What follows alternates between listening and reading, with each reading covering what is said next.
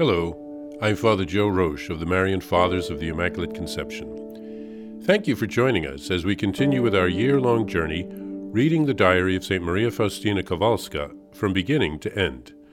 Today we take up from where we left off, beginning with diary entry number 141. But my torments are coming to an end. The Lord is giving me the promised help.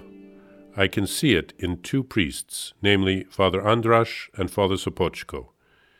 During the retreat before my perpetual vows, I was set completely at peace for the first time by Father Andras, and afterwards I was led in the same direction by Father Sopoćko.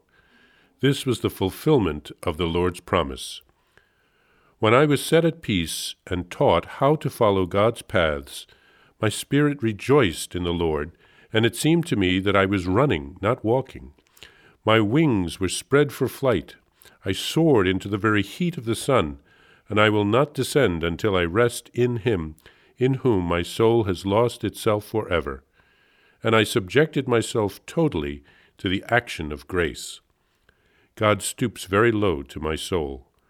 I do not draw back, nor do I resist Him, but I lose myself in Him as my only treasure. I am one with the Lord. It is as if the gulf between us, Creator and creature, disappears.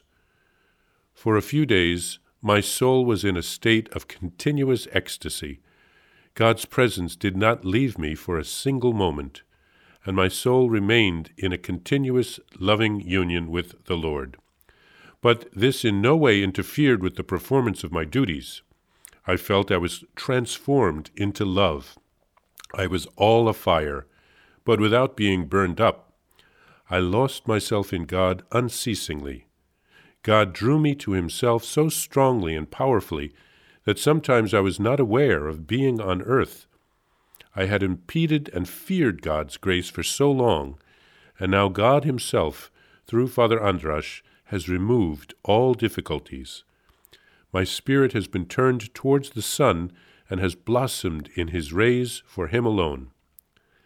I understand no more. The sentence breaks off here and begins a completely new thought in the next line. I have wasted many of God's graces because I was always afraid of being deluded. God drew me to Himself so powerfully that often it was not in my power to resist His grace when I was suddenly immersed in Him.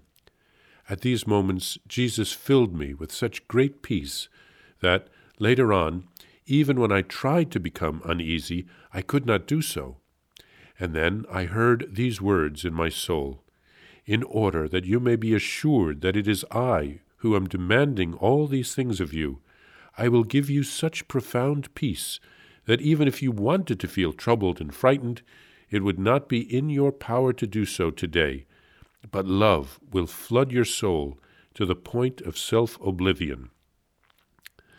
Later, Jesus gave me another priest, Father Sopoćko, before whom He ordered me to reveal my soul. At first I did so with a bit of hesitation, but a severe reprimand from Jesus brought about a deep humility within my soul.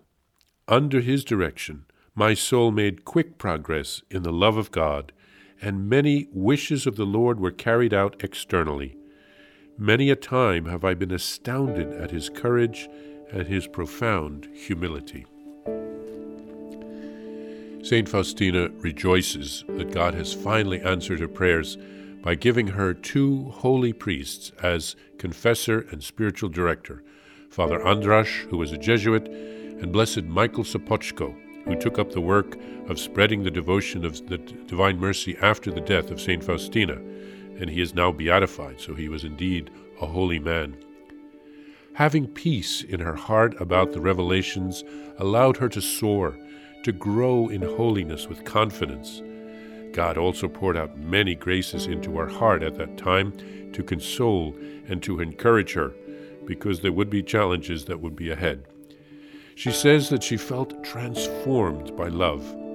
It's like a honeymoon period because it took place at around the time when she made her final vows, which for religious sisters are like marriage vows. they become spiritual spouses of Christ. Jesus sought to reassure her doubts. He said that he would fill her with so much peace that she couldn't doubt even if she wanted to. And if St. Faustina was a little hesitant at first to open her heart to Blessed Michael Sopocko, Jesus admonished her, and then she did. She opened her heart, because Jesus had prepared many graces for her through Blessed Michael, and through her humility and her openness, Jesus was able to do many things in her heart.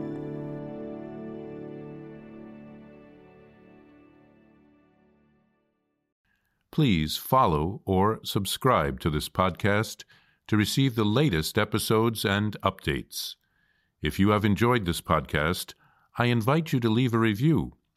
Reviews greatly improve our podcast ranking and will help other people throughout the world find St. Faustina's Diary in a Year.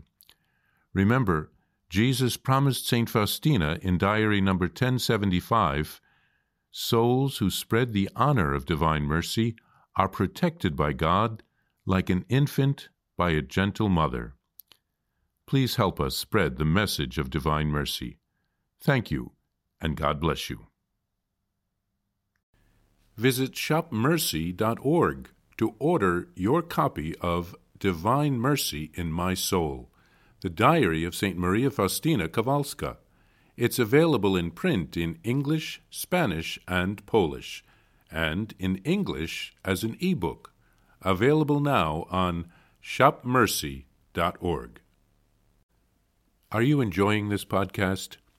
I invite you to listen to more shows brought to you by the Marian Fathers of the Immaculate Conception. Join us daily for enriching spiritual content, which will help you on your journey with Jesus Christ. Simply visit DivineMercyPlus.org for a complete list of our shows. That's DivineMercyPlus.org.